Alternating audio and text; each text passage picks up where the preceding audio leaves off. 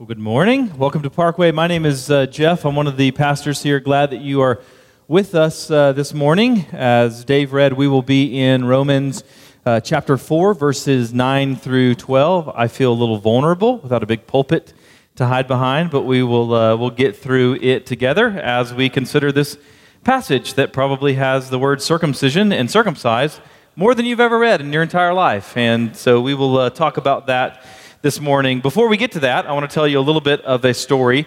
So this year, Casey, my wife, and I will celebrate 5 years of marriage. And we didn't actually meet until I was 34 years old. And so I had an extended season of singleness. And so kind of as a result of this, both of my siblings were married for well over a decade before I was. So my older brother, who's a member here, my younger sister, who's 4 years younger, both of them had been married for well over a decade whenever I actually met Casey. And so because I had already quit my job, I worked in the corporate world when I was first saved right out of college, and I had already quit my job, and I started seminary. And so because I was this poor seminary student working at Starbucks, which has had a bad week, and then also working at a church as an intern, making like $12,000 a year, then my mom took pity on me, and she promised me that if I ever got married, then she would give me her wedding ring as a gift to kind of help me, again, because I'm a poor seminary student. And so she did this in order to be gracious to me. I think also maybe it was a bribe. You know, she kind of thought, let's try to get the ball rolling here a little bit, so I'll give you a diamond ring if you'll get married, because she really wanted me to get married, and I didn't have any prospects on the horizon and kind of had a lot of relational baggage from not getting saved until after college. And so she offered me this gift. And so then I met Casey whenever I was 34, and we dated for a few months, and then after that, I asked her dad if I could marry her, and he gave some sort of response like, what's that to me? That's her decision. And I said, no, but I'm asking for your permission. And it was kind of an awkward exchange. But I think typically those tend to be awkward. I have a buddy whose future father-in-law said, okay, but if she says no, that means no. And then he just stared and didn't say another word for like 30 seconds. So could have been worse, my experience. But I asked her dad. He said, sure. We then go and tell her mom, and so she wants to know, do you already have a ring picked out, any of these sorts of things. And so I tell her that my mom has promised that she would give me her wedding ring. And so Casey's mom, to my surprise, gets all excited, and she says, I have a ring too. I'd like to give you this ring. And I said, great, I'd love it. And so she gives me a ring, and then a couple of days later, she calls me and says, Casey's grandmother would also like to donate a ring. Great, I'll take it as well. And then a couple of days later, I'm not making this up, a couple of days later she calls me and says that Casey's aunt wants to donate some jewelry as well. Like she had a ring, and then she had some earrings or something like that.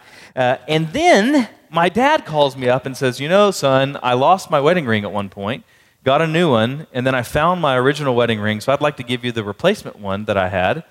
And so all these people were giving me rings. It was kind of like Israel plundering the Egyptians. That's what I felt like.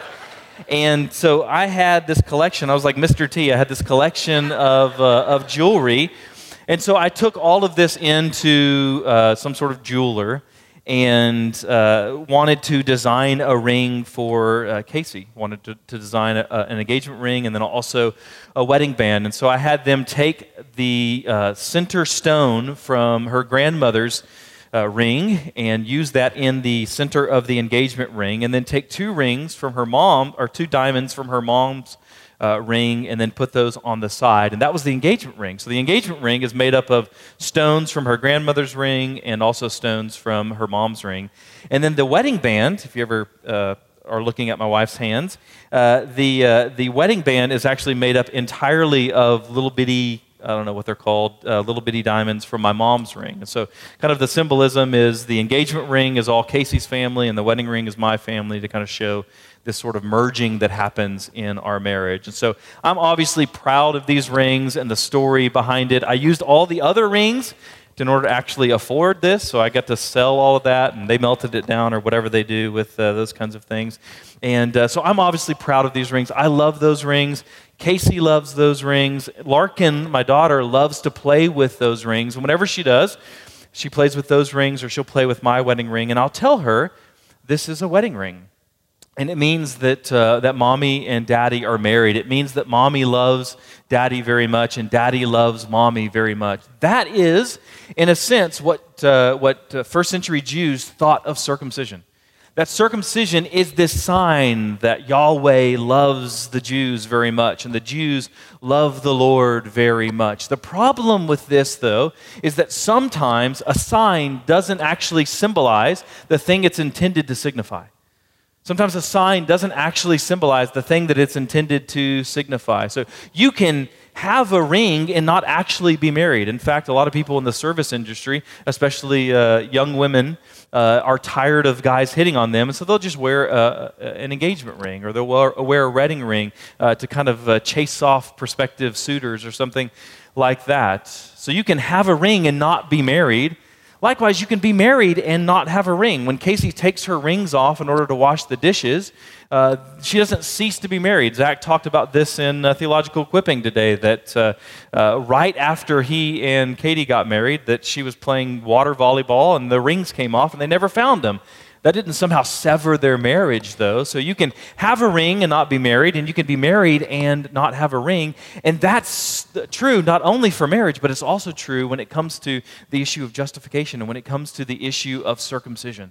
That circumcision is intended as this sign, but it doesn't always signify what it is intended to signify. In chapter 2, we really worked through this issue that simply being circumcised does not guarantee that you're justified. Simply because you are circumcised, that doesn't mean that you are necessarily justified. That was chapter 2. But then we turn the question around. We say, but can you be justified without it? Yes, simply being circumcised doesn't mean that you're justified, but does that mean that you can actually be justified without being circumcised? Is circumcision somehow necessary for salvation? That's our text this morning in Romans 9, 4 through 12, which really becomes the major theological question of the early church.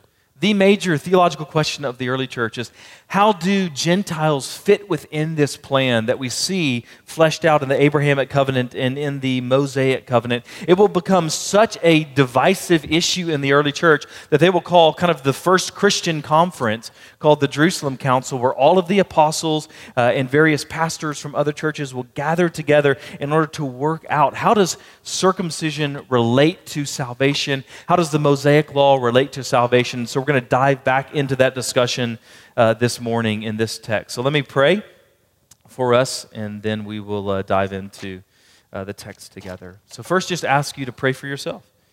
That the Lord would allow you to have a heart that is inclined to His Word, eyes and ears that are open and receptive, a heart and mind that's not distracted. And then would you pray that for those around you, whether they are friends or family or strangers or whatever it might be, that the Lord would do the same work in us corporately. And then lastly, would you pray for me? That I have boldness, faithfulness to His Word. So, Father, we're grateful for the opportunity for us to gather this morning and to hear from Your Word. I pray that You would bless us through it, that our lives would be changed as we behold the glory of justification by faith, and that we would rest from our works. And so help us this morning, we ask, because You're a good Father. You give good gifts. You've proven that because You've given Your Son, Jesus, and it's in His name we pray. Amen. We'll begin in verse 9 of chapter 4, where Paul writes this: "Is this blessing then only for the circumcised or also for the uncircumcised? For we say that faith was counted to Abraham as righteousness." So I want to begin by looking at this word blessing. He says, is this blessing? What blessing is he talking about? Where if you were to go back just immediately preceding context, verses 6 through 8, I think we'll throw it up on the board, it says this: just as David also speaks of the blessing, there's that word, of the one to whom God counts righteousness apart from works, blessed are those whose lawless deeds are forgiven and whose sins are covered.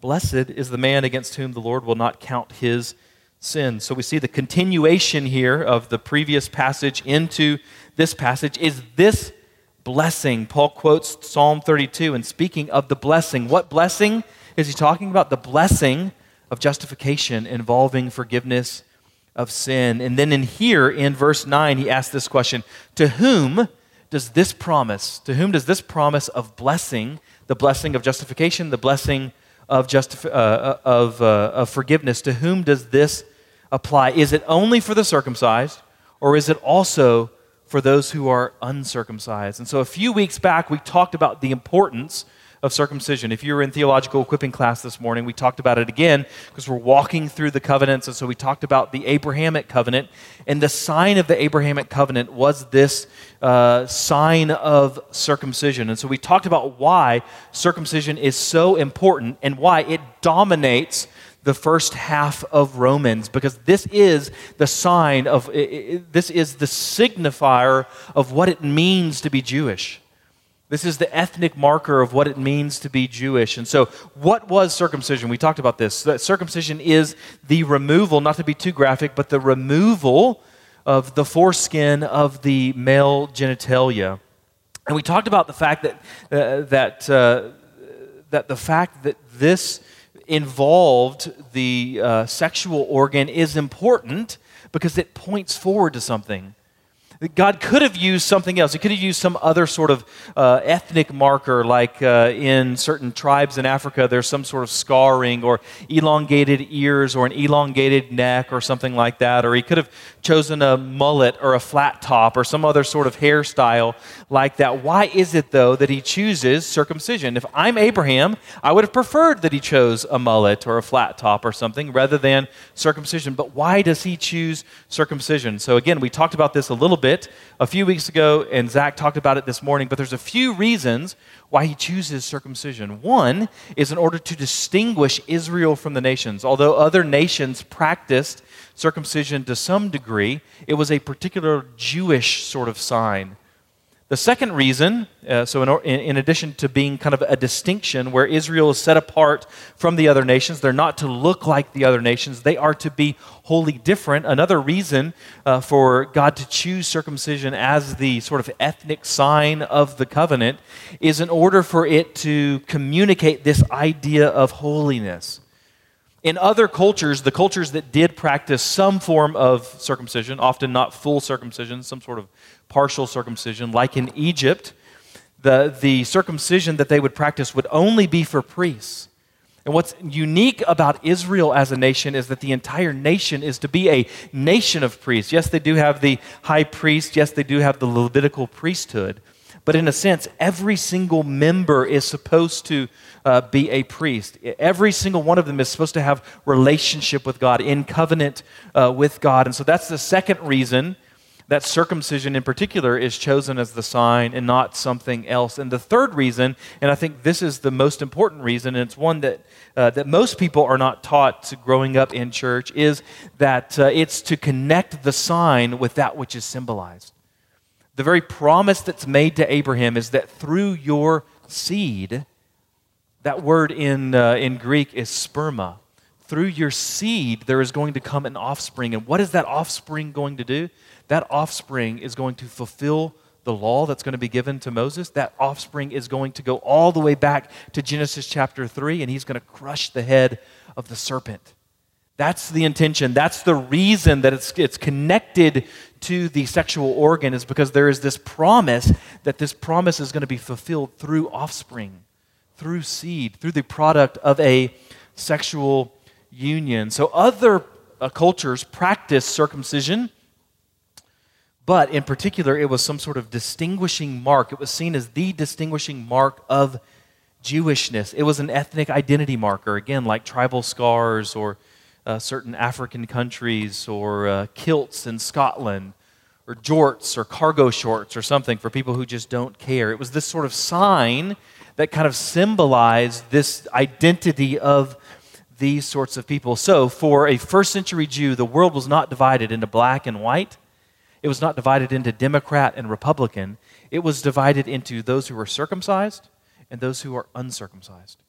Those who are Jews and those who are Gentiles. That was the entirety of the world in first century Judaism. So the question is this blessing only for Jews, that is, those who have been physically circumcised, or is it also for Gentiles who have not been physically circumcised?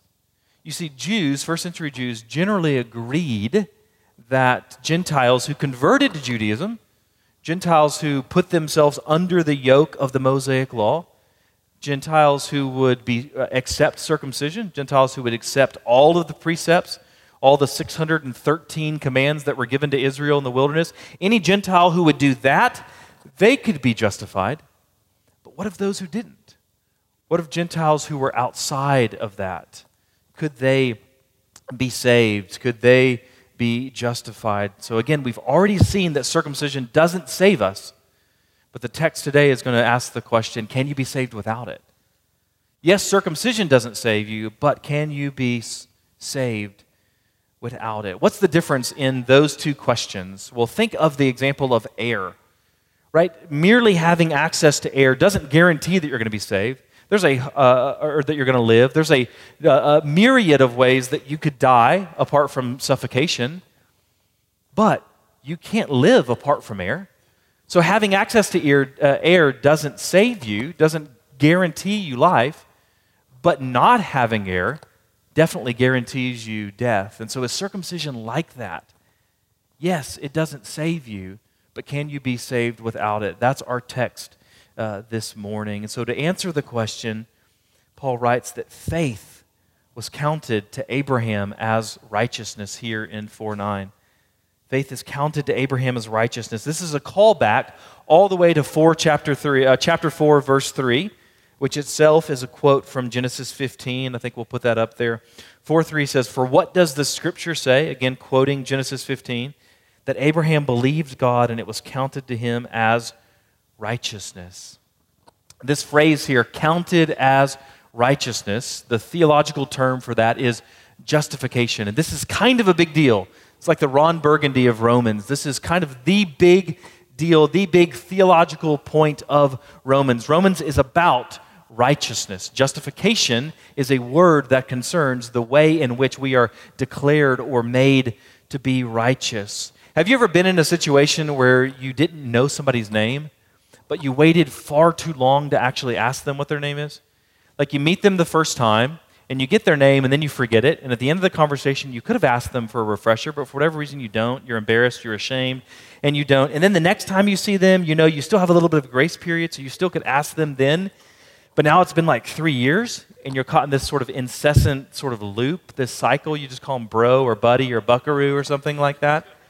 You ever been in that? I think that's what happens a lot of times with Christians when it comes to theological jargon.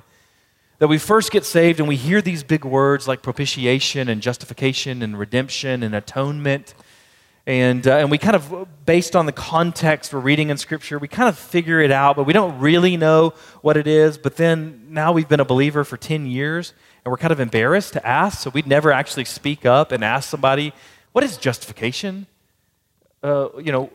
What is propitiation? What is redemption? What do these words mean? And so we're caught in this incessant sort of loop of thinking we know what it means, but not really knowing what it means. And so I thought it would be helpful for us to just kind of give a little bit of a definition of justification. The problem with that is that most definitions of justification are circular definitions. You familiar with a circular definition? It's when you use a word to define itself. You use a word to define itself. So we have a number of engineers that are members here at Parkway. Maybe some of them even work at Raytheon. I won't say whether that's true or not because I think Raytheon's the kind of place that would be able to shoot a missile at me or something. And so I don't know exactly what Raytheon does. I think it has to do with missiles and lasers and proton packs like in Ghostbusters. But imagine I'm talking to someone who is an engineer at Raytheon, and I ask them what they do, and he or she says that they are in rocket management systems. All right? That's what they do. They're in rocket management systems, and because I have a bachelor's in business and a master's in historical theology, I asked them, what in the world does that mean? What is rocket management system? And this is their response. What's a system for managing rockets? Is that helpful? No, that's a circular definition, right? You've not given me any information that I didn't already have. This is what most definitions of justification do. Justification is to be declared righteous, is what most people say. The problem with that is that righteous and just are the exact same word.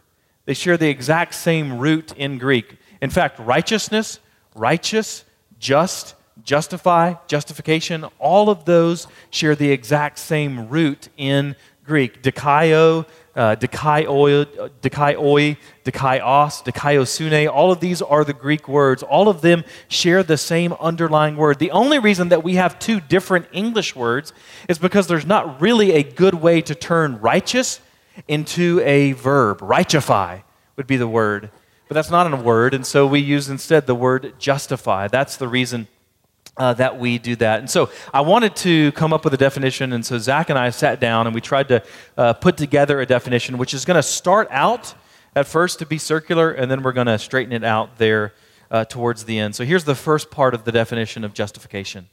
That justification is the act of God.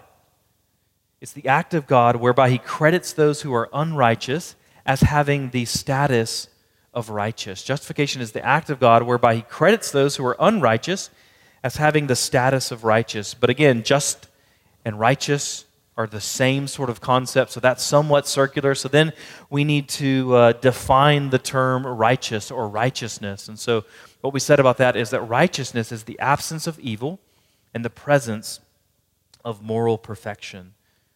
It's the absence of evil and the presence of moral perfection. It's a both and in its fullest theological sense, that righteousness involves being free from sin, in our case, being forgiven of sin, but not merely being free from sin, it's also being credited with righteousness. It's also being credited, it's not merely the absence of evil, it's the presence of good. It's having this fullness of moral perfection that is attributed to you. So putting those two together, and you get this definition, which is up on the screen. Justification is the act of God whereby He credits those who are unrighteous as having the status of righteous, which means the absence of evil and the presence of moral perfection. That's what Paul has just said about Abraham. It's counted to Abraham as righteousness. In other words, Abraham has been justified. In other words, Abraham has, by an act of God, been credited with righteousness, which means the absence of evil and the presence of moral perfection. Again, this concept of justification is at the heart of Romans and the heart of our salvation. That is the heart of how we are reconciled to God, how we are united to God. So again, it's kind of a big deal. So is this justification, this declaration of righteousness, is this blessing that's promised and prophesied in passages like Psalm 32, is it reserved for the circumcised, or is it also available for the uncircumcised as well? And Paul will answer that question in the subsequent verses by saying that it's on the basis of faith and not on the basis of an act like circumcision. And he demonstrates that by upholding Abraham as this sort of exemplar, this example of this reality that is justification by faith. So let's look at verse 10. He writes, "How then was it counted to him? Was it before or after he had been circumcised? It was not after, but before he was circumcised." Think about you when you are a kid, how important chronological order is to you as a kid. How important chronological order is to you as a kid. Whenever you and your siblings would get into a fight and your parents would come, and what would they ask you? Who started it? That would be one of the first questions that they would ask. This sort of chronological order is going to be essential. Seating arrangements in a car is on the basis of who calls shotgun first, right? The rules of shotgun are unassailable, right? You call shotgun first, you get it. No matter, if anyone else calls it louder or whatever it might be, or how many times, it's just simply who calls it first. Whenever you would ask for a cookie, your parents would tell you eat your veggies first. When someone would cut in front of you in line at lunch or whatever it might be, you would say, "But I was here first." Maybe some of you as adults do that still at the DMV or the post office or wherever it might be. So there are these situations where chronological order is going to be really important, where timing is important. And Paul is going to use this as imagery here in this passage. And so this is definitely true when it comes to the issue of circumcision and justification. The timing is going to be essential. So we need to understand this timing if we're going to understand what Paul is talking about. And what Paul says is that Abraham receives covenantal grace before he receives the covenantal sign. That he receives covenantal grace, that is the blessing of justification, before he receives the sign of that covenant that is circumcision. The order is essential. And this is a brilliant, brilliant insight by Paul. He recognizes something. That is, that Abraham is declared righteous in Genesis 15, but the sign of circumcision is not given until Genesis 17. So his point is this: if Abraham can be counted righteous or justified apart from circumcision, then so can Gentiles. If Abraham can be justified, if Abraham can be counted righteous apart from circumcision, then so can Gentiles. Justification must be available to the uncircumcised because Abraham himself was uncircumcised. But you might be asking the question, what's 2 chapters? We're talking about Genesis 15 versus Genesis 17. Some of you in this room could probably read Genesis 15 through Genesis 17 while holding your breath. So what's 2 chapters? You're building an entire theology on the fact that Genesis 15 is before Genesis 17. How can that be so important? We're only talking about 2 chapters. The problem with this, though, is that we're not just talking about 2 chapters. We're not talking just about 2 chapters. We're talking about all the events that happen in Abraham's life between those 2 chapters. And there is this huge gap. It's not merely 2 chapters, it's 2 or 3 decades. In fact, according to sort of the Jewish traditional teaching, Jewish tradition held that there were 29 years that passed between Genesis 15 and Genesis 17. I don't know the record for holding your breath, but I know it's not that. 29 years that passes. Think about how long ago 29 years were. 29 years ago, it was still the 1980s. Think about that. Jerry Jones had just purchased the Cowboys 29 years ago in like 2 months or something like that. Parkway, this church, was still meeting in a white clapboard chapel. You can now see it as a historic monument in Chestnut Square. Parkway was still meeting there. Tim Hollis wasn't even born yet. Carl Brower had long, flowing, dark hair. True story, dangerously bordering on a mullet. That's why I make fun of mullets, because of Carl. I have pictures. It's in a little album I call Blackmail, just in case he ever makes me mad or something like that. Now, we don't know, biblically, we don't know explicitly if it's 29 years. I think that might be a bit of hyperbole. As I read it, the Bible doesn't explicitly say how long it is between Genesis 15 and 17. The Bible does say that between Genesis 16 and 17, there's 13 years. And there's at least some period of time between 15 and 16. So whether it's 15 years or 30 years or whatever it might be, the point is it is a very, very long gap. We're not talking about something that is menial. We're not talking about a matter of a couple of seconds or minutes or hours or days or whatever it might be. The time between when Abraham is justified and when he is circumcised is going to be highly significant. It's not just incidental, it's profoundly important for theological reasons because it emphasizes that faith and not circumcision is the basis of this declaration of righteousness. And therefore, circumcision must not be necessary for justification. So the sign is going to be important. Circumcision is certainly important in the Abrahamic covenant and in the Mosaic covenant. The sign is important, but justification comes before the sign. And if justification can come before the sign, then justification can't be dependent upon the sign. Because of this chronological order, there is also this theological order that Paul is pointed to. If Abraham could be justified without circumcision, then why can't the Gentiles? That's Paul's point. You see here, it's not merely theoretical, it's missiological, it's soteriological, it's ecclesiological, as we understand the nature of the church, as we understand the nature of missions, as we understand the nature of salvation. So any sort of misunderstanding in this issue is going to confuse all of those sorts of things. Now, there is a sense, and we'll talk about this in theological equipping in a few weeks, there's a sense in which circumcision is analogous to baptism. Circumcision is the sign of the Abrahamic covenant, and in a sense also a sign of the Mosaic covenant, whereas baptism is the sign of the new covenant. And so there's a sense in which those things kind of mirror each other. They kind of are an analogy for each other. Circumcision is a type, and baptism is the fulfillment of that type. It's called the antitype. So there's a sense in which circumcision is analogous to baptism. But this text is going to help us avoid a couple of errors as it relates to baptism. Again, the text is not about baptism, but because of that analogy, I think this text is going to help us to recognize a couple of things that we could say that would be erroneous as we try to apply this to our context. First, some could read this and they could say, well, because Abraham was justified before being circumcised, therefore I don't need to be baptized today.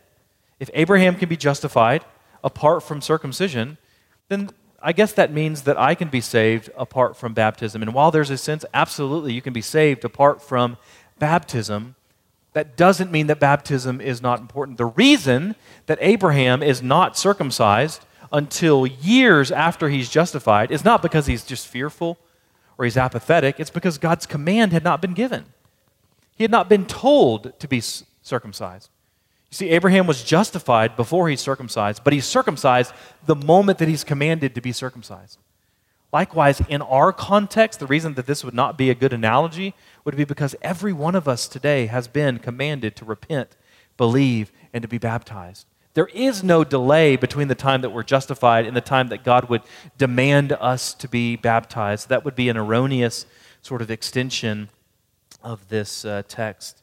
On the other hand, this passage is going to give a really good critique for anybody who would say that baptism is therefore now necessary for salvation. As circumcision was not necessary for justification, so baptism is not necessary for justification. There are churches that teach that. And in fact, some of our people grew up in traditions that actually taught that baptism is necessary for salvation. Now, baptism is much more important than our evangelical culture tends to say.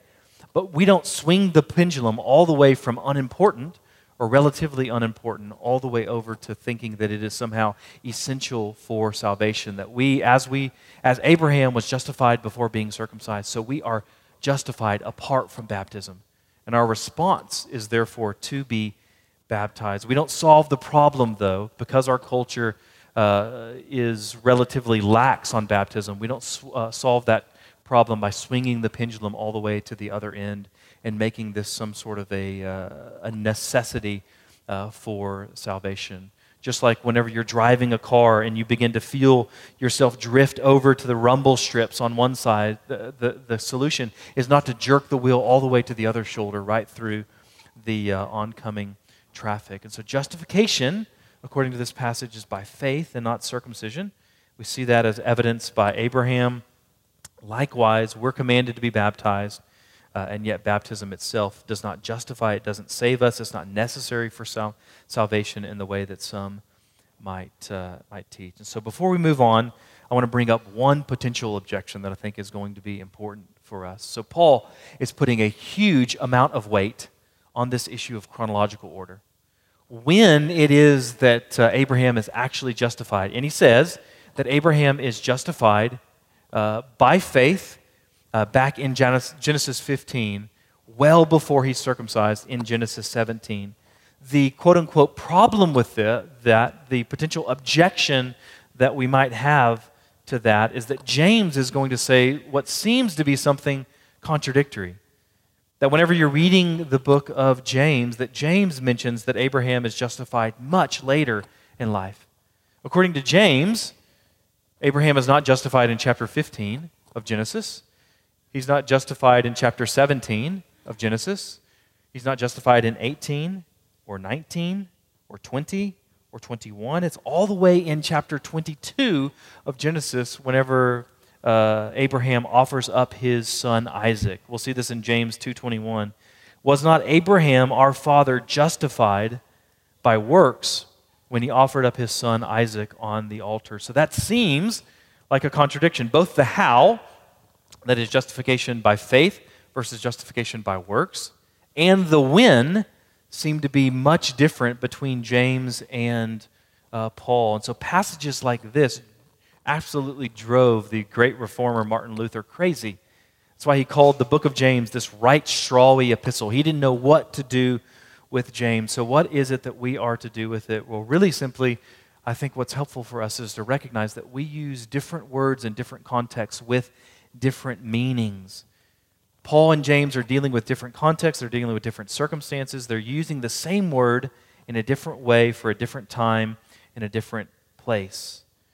Paul is dealing with the declaration of righteousness, whereas James is using the word for the demonstration of righteousness. Paul's talking about the initial declaration of righteousness. James is talking about the demonstration of righteousness. For both Paul and James, they agree. There's not an actual contradiction between the two. They actually both agree. For both of them, there's a sense in which Abraham is justified in chapter 15. But there's also a sense in which justification is verified, it's demonstrated, it's validated in chapter 22. So they're using the same word, but with different nuances. We've talked about that before. I might say, if I'm talking to someone, that my daughter is a woman, and then I'm talking to someone else, I might say that my daughter is not a woman, and I'm not actually contradicting myself. Why? Because in the first conversation where I said that my daughter is a woman, I simply mean that she's not a man. She's female, she's not a male. In the other conversation where I say she's not a woman, I'm having a conversation about how the fact that she's still a little girl. She's going to be 2 in a couple of months. So I'm distinguishing her as a little girl from her as an adult. And so I'm using the same language, and it seems contradictory, but I'm not actually contradicting myself because I'm talking about different contexts. That's what's happening in James versus Paul. That Abraham is declared righteous by faith in chapter 15, but in chapter 22, that faith and righteousness are demonstrated in action. They're using the same word in different ways. So are we justified by faith alone? Well, we have to define our terms. What do we mean by justified? What do we mean by faith? And what do we mean by alone? We're declared righteous by faith alone and not works of the Mosaic law, not works in general. That's Paul's concern. But true faith is never alone.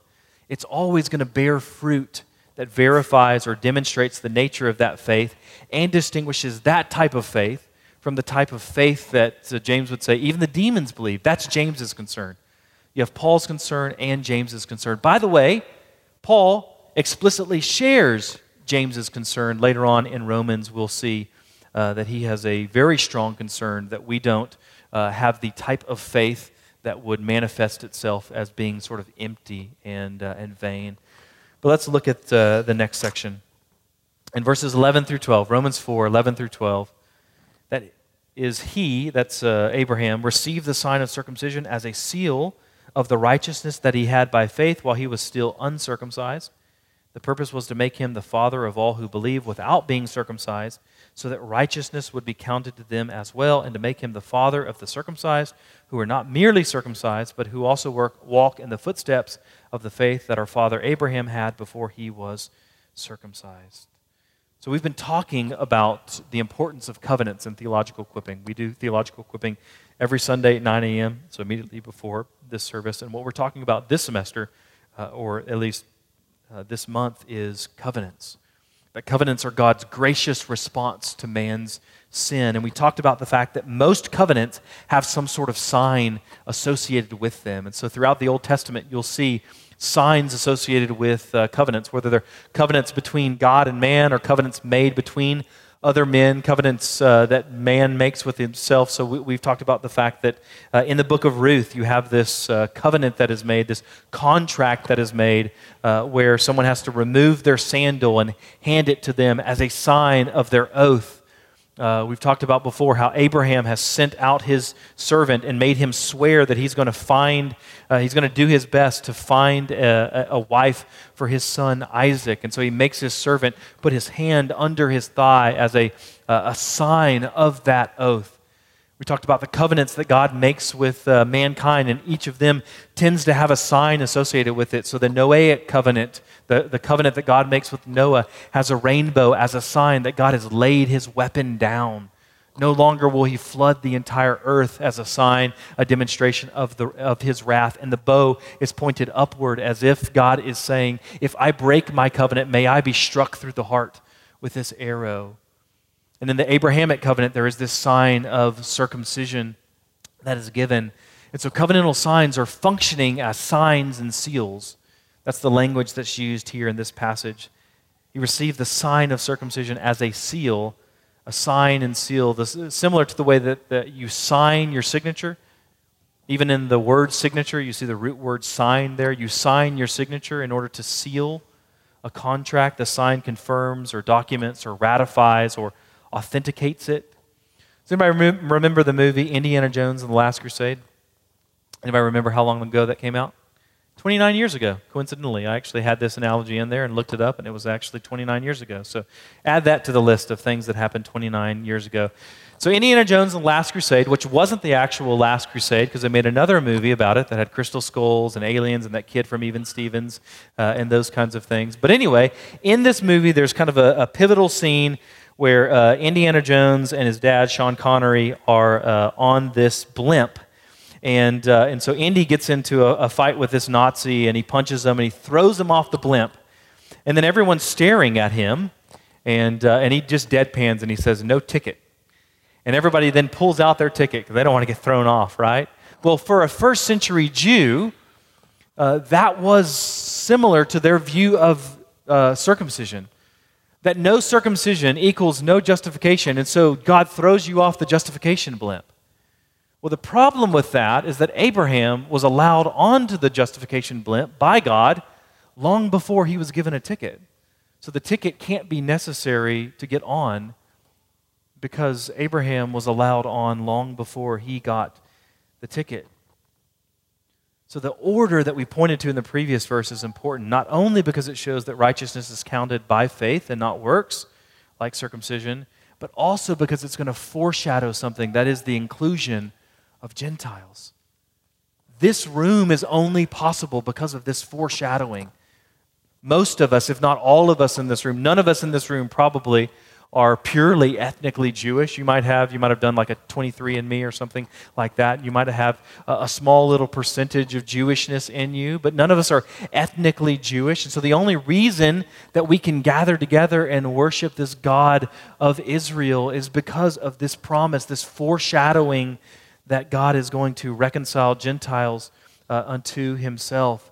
And so long before Abraham is circumcised in chapter 17, long before Abraham is justified in chapter 15, all the way back in chapter 12, God first calls Abraham and says this to him. Genesis 12, 1 through 3. Now the Lord said to Abraham, "Go from your country and your kindred and your father's house to the land that I will show you, and I will make of you a great nation, and I will bless you and make your name great so that you will be a blessing. I will bless those who bless you, and him who dishonors you I will curse, and in you shall all the families of the earth be blessed. And you, all the families of the earth, shall be blessed." Now think about that in light of Romans. Do you hear hints of that in our passage in Romans? That Abraham received righteousness before circumcision, according to Romans, so that he might be a father. Familial language to all who walk in the same faith. He is a father to all the families of the earth, which was the original intent of God's call of Abraham back in Genesis 12. This blessing for all the families of the earth was always the intention for Israel. You see, the church is not this sort of parenthesis in God's plan. The church is the divine intention. God's plan always involved the reconciliation of the world unto himself. People from every tongue, tribe, and nation. God's purposes and plans were never intended to be eternally restricted to just one nation. It was always for God's glory to cover the earth like the waters cover the seas. So the mission of the church is to go and to make disciples of all nations. That's not just a New Testament command. That's the very hope embedded in the initial call of Abraham, that Israel was to be a light not unto itself, not to circle the wagons, but to be a light for the whole world, that they might come and they might see the glory of God. So Abraham, being the father of all the families of the earth, is a fulfillment of that hope. We aren't going to sing Father Abraham had many sons and do all the hand motions that you might have learned in church as a kid or anything like that, but there's really a profound truth that's embedded in that song, that's embedded in that reality. You see, for Jews, they had no problem wrapping their minds around the idea that Gentiles could become sons of Abraham in a sense, but for them that was only going to come through them becoming Jewish, taking on all of these sort of ethnic markers, circumcision and the Mosaic Law and all of these sorts of things. They had to take on all of these aspects of ritual in order to become partakers of the covenant, but Paul blows all of that up. He says, if faith justifies rather than outward ritual, then righteousness can be credited to those who have the faith, even without the outward ritual. So this is going to cut both ways. This is actually going to be a two-edged sword. On one hand, it means that Abraham is the father of Gentiles in the faith. But it also means, on the other hand, it also means that he's not the father of Jews who do not share this faith culminating in Christ. As Paul later writes in Romans, not all Israel belong to Israel. Not all Jews are Jews in this new covenantal sense. The reason is because Jesus himself is the true Jew. He is the true offspring of Israel. The question is never now, are you ethnically related to Abraham? The question is, are you spiritually related to Jesus? That's the question. All of the promises that God makes are fulfilled in Jesus Christ. So the question is not, are you ethnically related to Abraham? The question is, are you spiritually united to Jesus? This is going to get some sort of anti-Semitism claim from the cultural tone police, but that's the implication here, that only those who believe in Jesus have God as a father, and only those who have God as father can claim Abraham as father. If you don't have Jesus, then you don't have the Father. If you don't have the Father, then you don't have Abraham as your father. If you're disowned by your spiritual father, then you can't claim your physical father. In other words, if you're asking the question, who is the true Jew? Who are the descendants of Abraham in this new covenantal sort of sense? The answer to that is that it doesn't matter if you have the same blood as Abraham, but do you have the same belief? It's not a question of are you of the same family, but are you of the same faith? It's not a matter of ethnicity, it's a matter of election. It's not a matter of genealogy, it's a matter of God's grace to us. It's God's grace that justifies us. So what does this have to do with you and me? Parkway is not being torn apart like the early church was with questions of circumcision. There's not this ethnic tension that exists between Jews and Gentiles and this constant turmoil where some are being overlooked in the distribution of meals and all of these sorts of things. So what does this have to do with us? We're good Protestants who believe in justification by faith, and yet we are exactly the kind of people who need to hear this type of message today. Not because we're ethnically Jewish, not because we stand up here and we preach or teach from stage or in our community groups. We don't preach or teach justification by works. That's not the reason. But because most of us are in danger of being good church folk who might profess justification by faith with our lips, and yet the vast majority of our lives are lived as if we believe in justification by works. Right now, my little girl has a PICC line. If you're familiar with this, it stands for peripherally inserted central catheter. So she has a line, a little like IV that goes up into her arm right here, and it goes, and the line sits right above her heart, and then that's where we give her antibiotics every day. And so the process for doing that is the acronym SASH, S-A-S-H. S, saline, we have to wash the line before we put in the antibiotics. Then we put the A, the antibiotics. Then we put more saline in there, and then the H is heparin. We put that in order. It's a blood thinner in order to keep the line from clotting. And before we put in the saline and the heparin, we have to do that thing that doctors do on movies or television or whatever it might be, where they squeeze a little bit of a bubble of liquid out of the top. The reason we do that is because we don't want air to get into her veins, because air in her veins can be a very bad thing that can cause an embolism, which could ultimately lead to a pulmonary embolism or something like that, which could be super dangerous. Likewise, even a little bit of works in our justification can have horrifying consequences for us.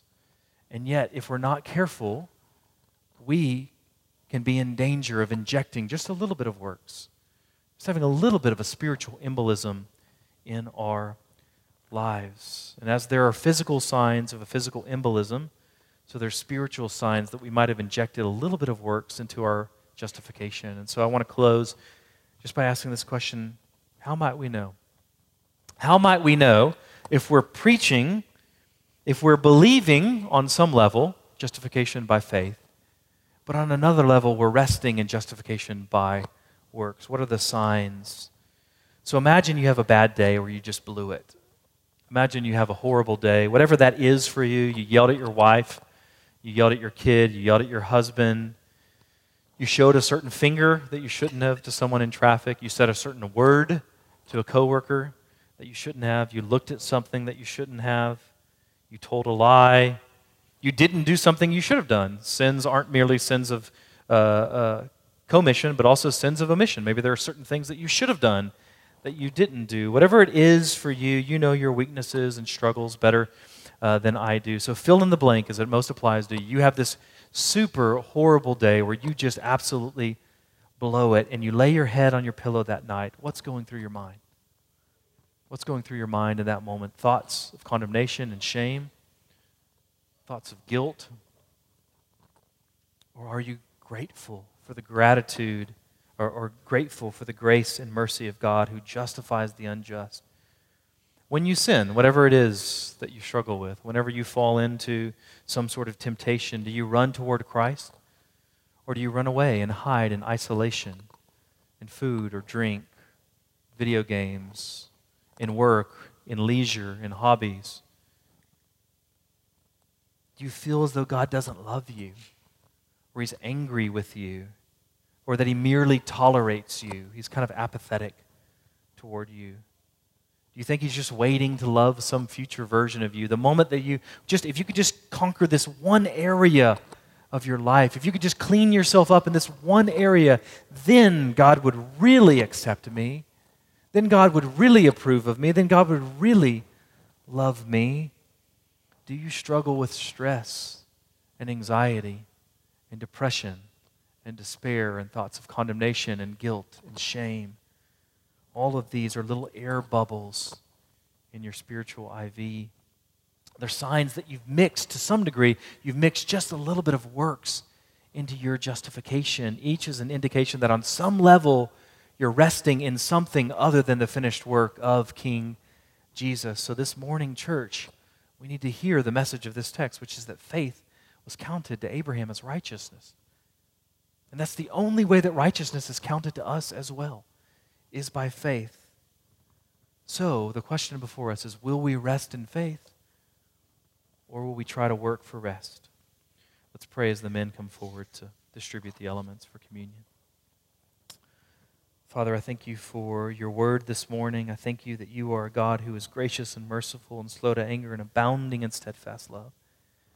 You forgive iniquity, transgression, and sin, and you show steadfast love and faithfulness to 1,000 generations of those who love you and keep your word. I thank you for this new covenant provision and fulfillment that we see in Jesus Christ, who was made sin for us, that we might in Him become the righteousness of God, that we might be declared just, that we might be declared righteous, all of our sins forgiven, all of His goodness imputed to us. And so I thank you for that this morning. I pray that you would help expose any areas of our lives, Lord, even if it's 1% or less than 1% where we are resting in anything other than faith, Lord. Would you expose that we might put it to death, that we might experience greater joy by resting in the finished work of your Son? And so help us, Lord, as a church, as individuals as well. We pray these things because you're a good Father. You delight in this message of justification by faith, and you desire for us to rest in it. So would you help us? In Christ's name we pray. Amen.